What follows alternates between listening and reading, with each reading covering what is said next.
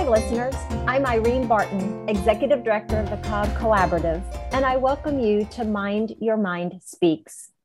This is a podcast series that brings together subject matter experts and community leaders to help raise awareness, share resources, and inspire action through recorded conversations about mental health and well-being topics.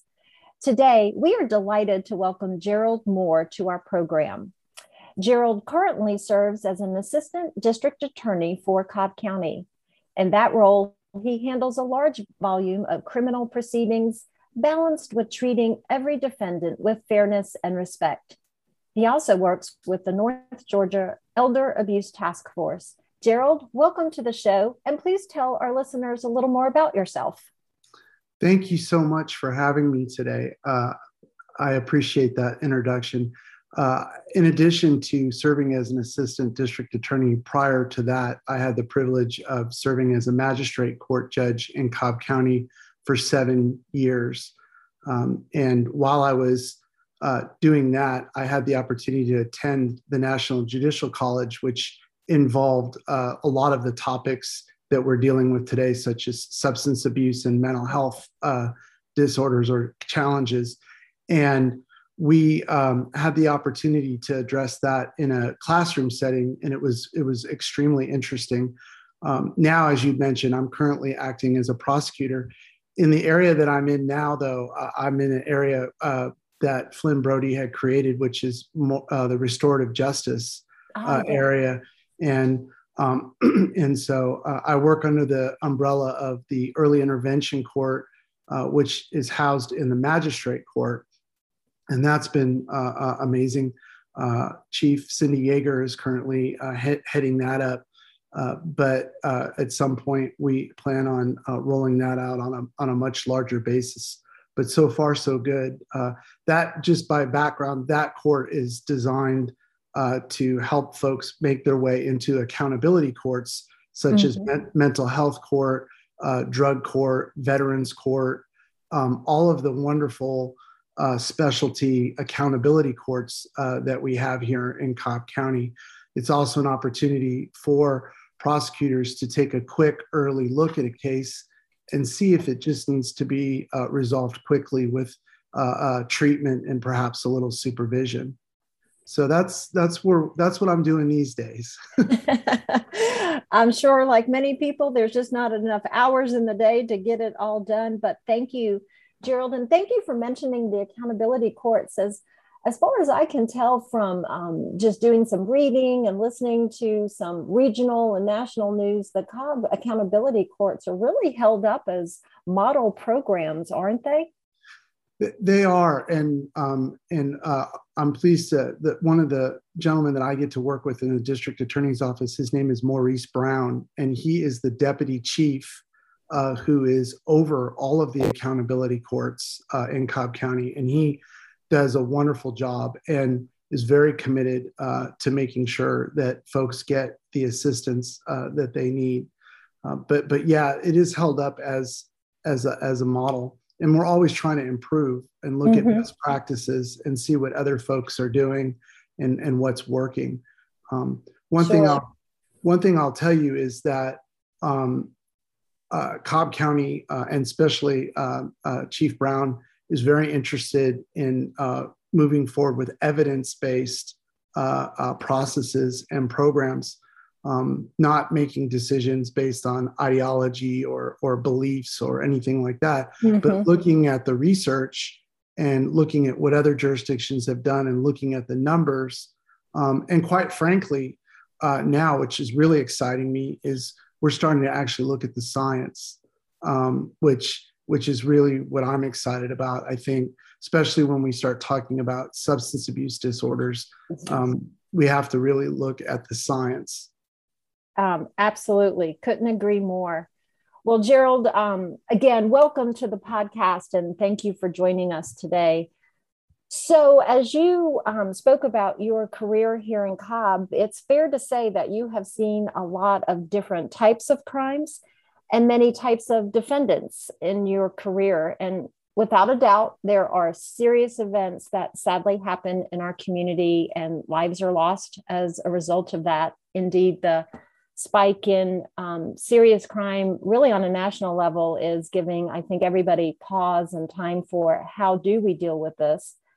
But there are also a number of nonviolent matters that take place with the defendants, and many of whom have issues, as you just alluded to, with substance abuse, mental abuse, or mental health conditions.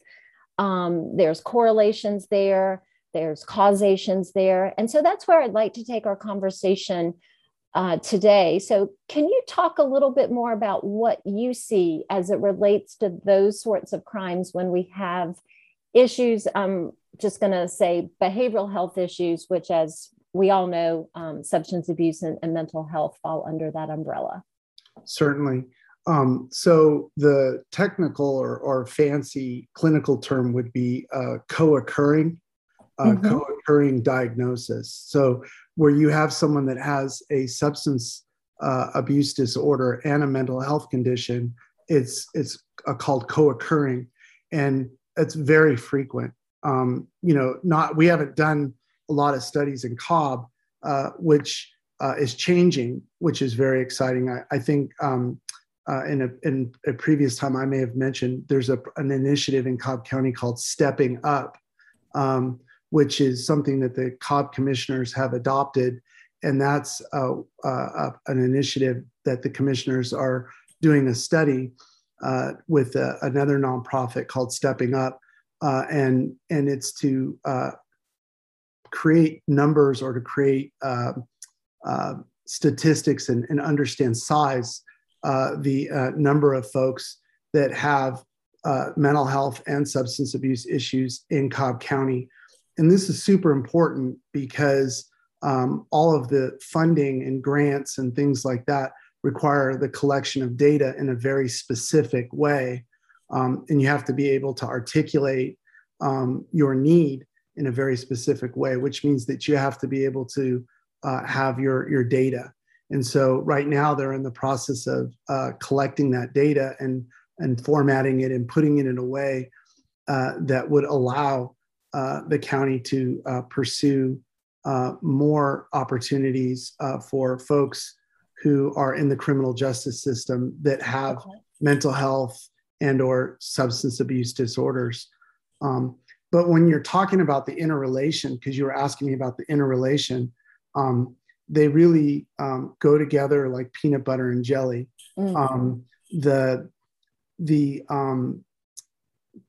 You were talking about violent offenders and nonviolent offenders. Let me first talk about that just briefly. Okay. The vast majority of folks that we deal with in the community are nonviolent offenders. Okay. Violent offenders actually make up in total, as the total number of cases that we deal with, actually make up a relatively small portion compared to the total number. I don't have the numbers in front of me, so I'm not going to start citing them, but I will tell you that if you looked at substance abuse, theft, we call those property crimes, but theft crimes, and cases that were the result of mental health issues, they would make up a huge percentage, significantly more than the armed robberies, the rapes, the robberies, the murders, the 7 deadly sins. Okay. And so when we're talking about nonviolent offenders, we're really talking about the largest piece of the criminal justice pie in Cobb County and in the United States. Okay. So now, as the relationship between mental health and substance abuse disorders, there's a very tight relationship, because a lot of times what you see is folks who have mental health disorders that have not been properly diagnosed or don't have access to the medications that they need. They self-medicate. And so they're involved in drugs in that way. That's one direction. Okay.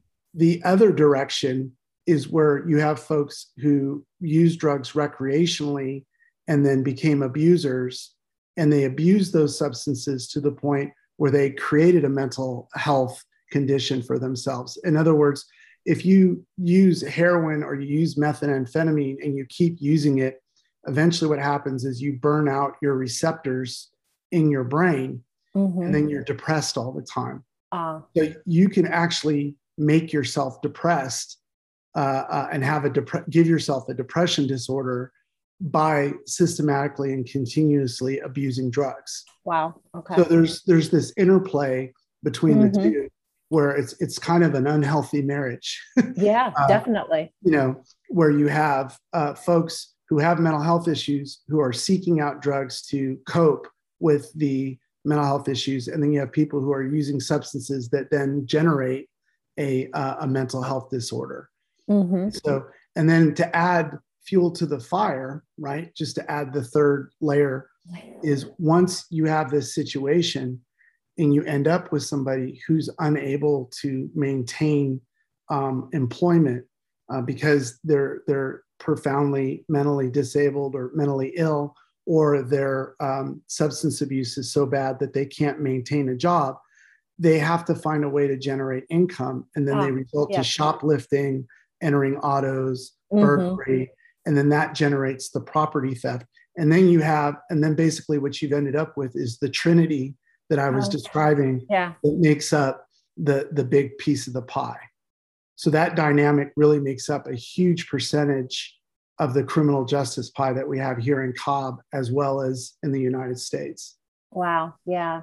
And, I think that's why we end up reading things. And there was a book I read a couple of years ago, and of course, I can't remember the title of it now, but that basically our prison system is our country's largest mental health provider.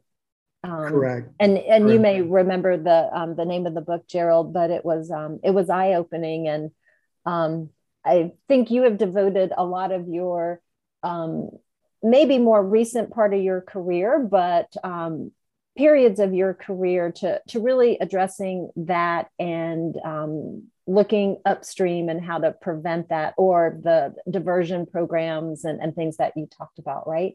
So you mentioned being able to attend the judicial college and interacting with peers. So you must have some hope, right? That there's some innovative practices going on. You mentioned, things going on right here in Cobb County with relying on evidence-based research. So something that nonprofit leaders everywhere fully embrace, right? Every grant wants you to employ evidence-based. Well, I'm speaking your language, right? Yeah, exactly.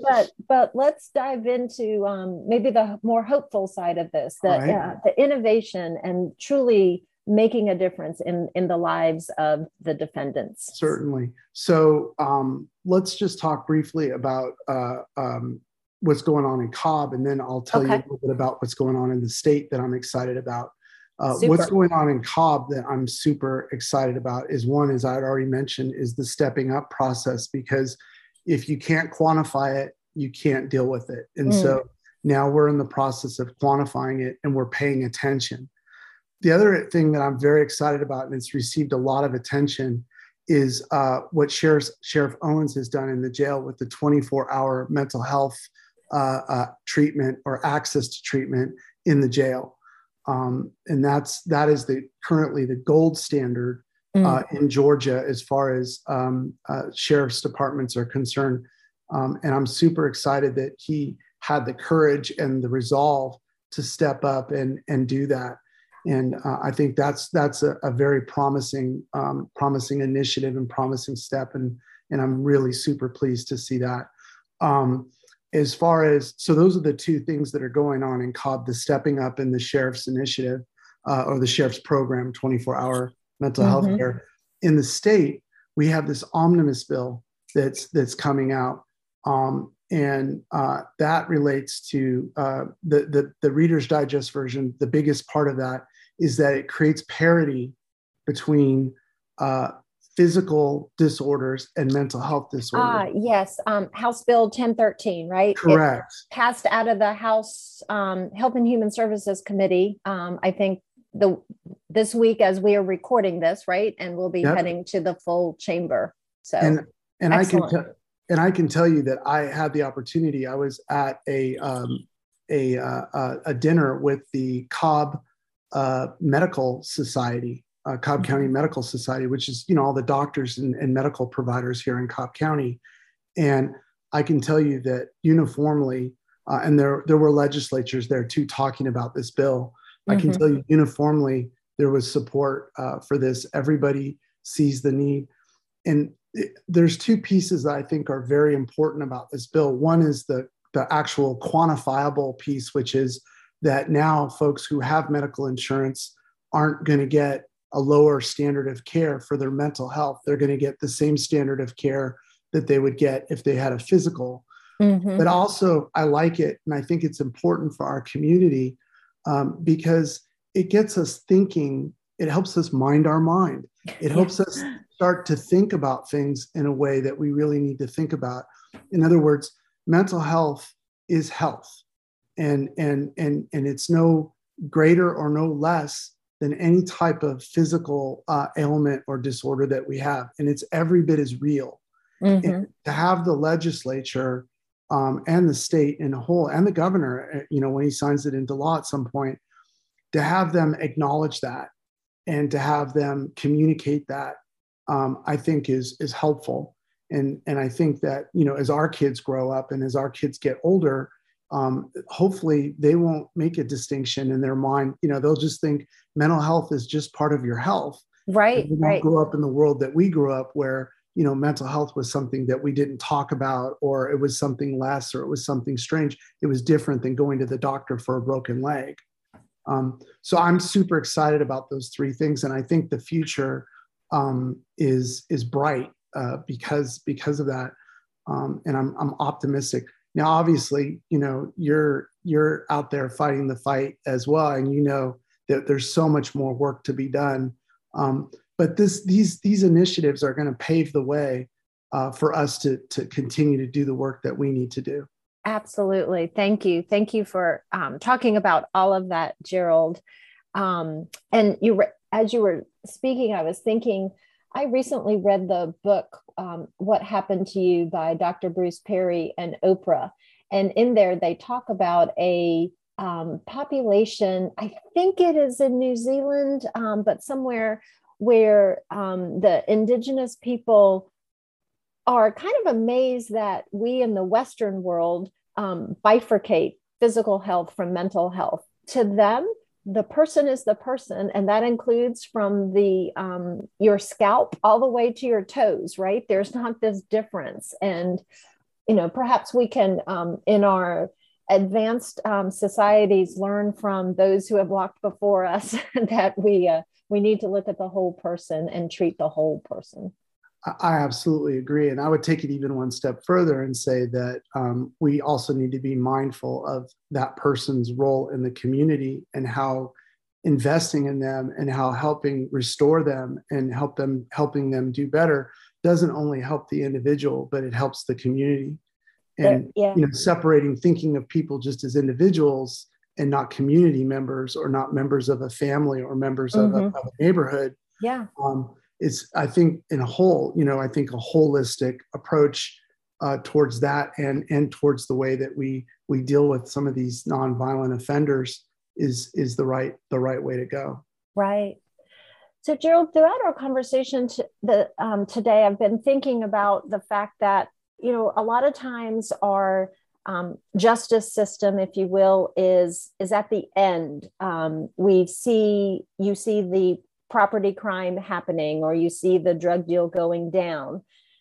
But we all know that those upstream prevention matters can help, prevent that. And as you say, help people be productive and integrated with their family and their community and finishing their degree. And so I'm kind of taking away that maybe some of the work that you've done and that you're excited about being a part of is all the way upstream, but also kind of midstream, because then there are people who have entered the judicial system, and then you're helping them get diverted, hopefully, to an accountability court if they're eligible and willing to comply with the parameters.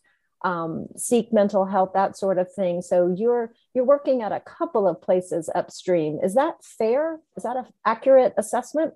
So I would like to work more upstream. I've been spending most of my time dealing with what happens afterwards. But I definitely would like to spend more time, upstream. I can tell you that I see a uniformity in outcomes. There's one uniformity that I see, and that's that folks who tend to have mental health issues and have substance abuse issues they're disconnected from their community. They're disconnected from their families, and the folks that we're able to draw back in and bring back to the table and have them form a sense of community, even if that's in an accountability court, or even if that's in a support group, or even if that's with, getting their family more engaged and more involved. The more connected folks are with their community, or with a support group, or with their family, or their church. I mean, that's another huge resource. The more connected they are, the more successful they are. And so the things that I'm interested in doing when you talk about upstream is getting people as absolutely plugged in and connected with as many things with their community and with their organizations as possible. Because the more connected they are, the more support they have, and they realize they're not alone. And that's when we talk about the overdoses and all the terrible things that have been going on in the county, that is a direct result of COVID and people being disconnected. People being isolated. Yes. Correct. The isolation. Yeah. And so, there's a lot of community-based programs that that DA Brody is involved in, that he encourages his DAs to participate in, and I try to participate in as many as I can. But we're all encouraged to engage as many people in the community as possible, and encourage them to be engaged at whatever level they can do. Whether that's with their church or whatnot. But I can tell you uniformly, isolation is the kiss of death for both of these issues, mental health and substance abuse disorder. Yes, absolutely. I know Missy Owen over at the Davis Direction Foundation would heartily agree with that, because she says isolation and being in long-term recovery, those are non-compatible. I mean, it's and you talk about mental health, disorders, or mental health issues. Most mental health issues, folks do not get better when they're incarcerated. Incarceration, most people have a certain level of anxiety and distress, but a lot of folks who have mental health challenges, their anxiety is 3 or 4 times. Yes. And jail and anxiety go together like oil and water. They're not. Yeah. So finding alternatives, for nonviolent, nonviolent offenders, finding alternatives for nonviolent offenders to being incarcerated is a huge priority, I think, for Mr. Brody, and as well as for the sheriff, as well as for a lot of other community leaders. They are super. The one thing you asked about me being excited about, they are super dialed in to this stuff, and they're paying attention and they're engaged, and that just makes me so happy. Yeah. Well, and it fits right alongside the initiative that we have at the collaborative to make Cobb County a trauma-informed community. So flipping that conversation from what is wrong with you to what has happened to you, which doesn't excuse crime. We're not asking for people to not, make restitution and all of that. But as you and I have talked about today, getting more to that upstream point and understanding, because until we address that, unfortunately, that individual is going to remain in the same cycle. And it's, Gerald, it's like we practice this or something, because we teach a course called Connections Matter, which is a trauma-informed introduction to adverse childhood experiences. And so you've got substance abuse in there and mental health. But more importantly, the bright side of that is that one positive, stable, caring relationship can more than offset the trauma and the adversity that a child or youth may have experienced. And so all that you talk about, making connections, if you have a mentor, a community coach, if you are a part of a team or have a counselor at school, or even in the young adult world, being a member of a faith community or a support group, whatever, it can change that conversation to then PACEs, positive and adverse childhood experiences. So, Gerald, as our time today draws to a close, is there anything that I didn't ask you that I should have? Absolutely not. I think you were very thorough as I expected. But I definitely think that as you're describing some of the programs that the collective has going on with trauma, I think as we move forward and have these discussions and concern ourselves with finding a way forward, I think that root causes are things that we need to continue to look at. And, year after year, having done what I've done for as long as I've done it, trauma is a common thread through all of this. Drug usage and mental health issues, often the root cause is trauma. And sometimes folks don't even know why they're doing what they're doing, because they've never even addressed the trauma. And when they begin to address the trauma, then getting mental health assistance or getting drug treatment becomes more feasible. Yeah. So I want to thank you for seeing that and getting out there, rolling up your sleeves, and engaging the community. Well, thank you. It sounds like you could come teach part of the class with us, Gerald, and have some real world examples that you could share. So thank you for your service to the community, to Cobb County. Thank you for sharing with us the good things going on, those bright spots going on both at the local level and at the state level. And we'll be sure and keep our eyes on House Bill 1013 as it winds its way through this session, again, as we record this, and be sharing the benefits of it with the various sectors of our community: families, caregivers, law enforcement, judicial. There's going to be a lot of people hopefully very positively impacted by that legislation, as you mentioned. So I agree. Yeah. So Gerald, thank you so much for taking time to speak with me today. Really appreciate it. And thank you again for your service to our community. Thank you for having me. Take care. And listeners, thank you for tuning in today. And to be sure that you don't miss any future episodes, please subscribe to our Mind Your Mind Speaks podcast. Also, we ask that you leave us a review on Apple. Until next time, remember, there is no health without mental health. Please mind your mind and keep an eye on the loved ones in your lives.